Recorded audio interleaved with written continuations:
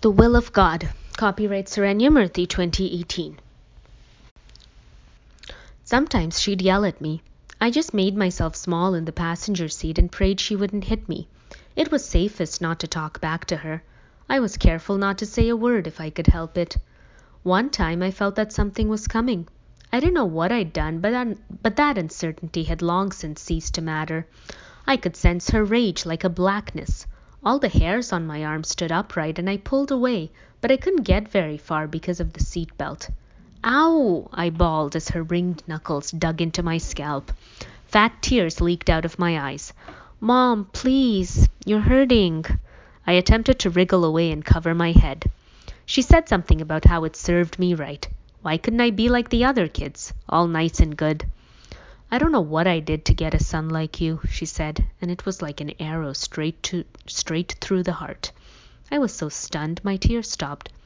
It was like my body knew it would feel unbearably sad later, but for now it was just paralyzed, and that paralysis went a long way towards insulating me from my feelings. We drove in silence for a while. The damp stains on my cheeks reminded me that I hadn't been successful in stemming my tears. Dad would be mad when he found out. "Are you going to tell Dad?" I ventured timidly. I was holding out a little hope. "Your father and I don't have secrets from each other," Mom replied curtly.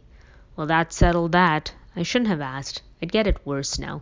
I curled up in my seat and chewed my lips. My head felt wet. When we entered the living room, Dad was there. One of my sisters was somewhere in the background, but I don't remember which one. All I remember is Dad frowning at me, but with concern, not real anger. "Jason, are you bleeding?" he asked. I touched my head and my fingertips came away red. This frightened me. "Mom hit me," I whimpered, and ran upstairs before anyone could say anything. I hid under my bed for a long time. I saw the door open and close. Dad had come in. His feet moved about as he looked for me. It didn't take him long to find me. When he did, he looked at me quizzically. I buried my face in my arms so I wouldn't have to see his. "No, Dad, please," I protested softly.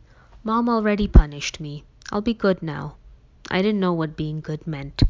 Dad clucked his tongue gently, stretched his arms under the bed, and gathered me into them, lifting me out even as I made futile attempts to elude him. "Come on, buddy, I'm not going to hurt you," he said, settling me on his shoulder. "We have to get this taken care of. Can't have you bleeding to death on my watch." He patted my back and I felt comforted. He wasn't going to hurt me. 10 minutes later we were settled in the rocking chair in my room. Dad had applied some salve on my head wounds. It stung something fierce, but I still felt okay.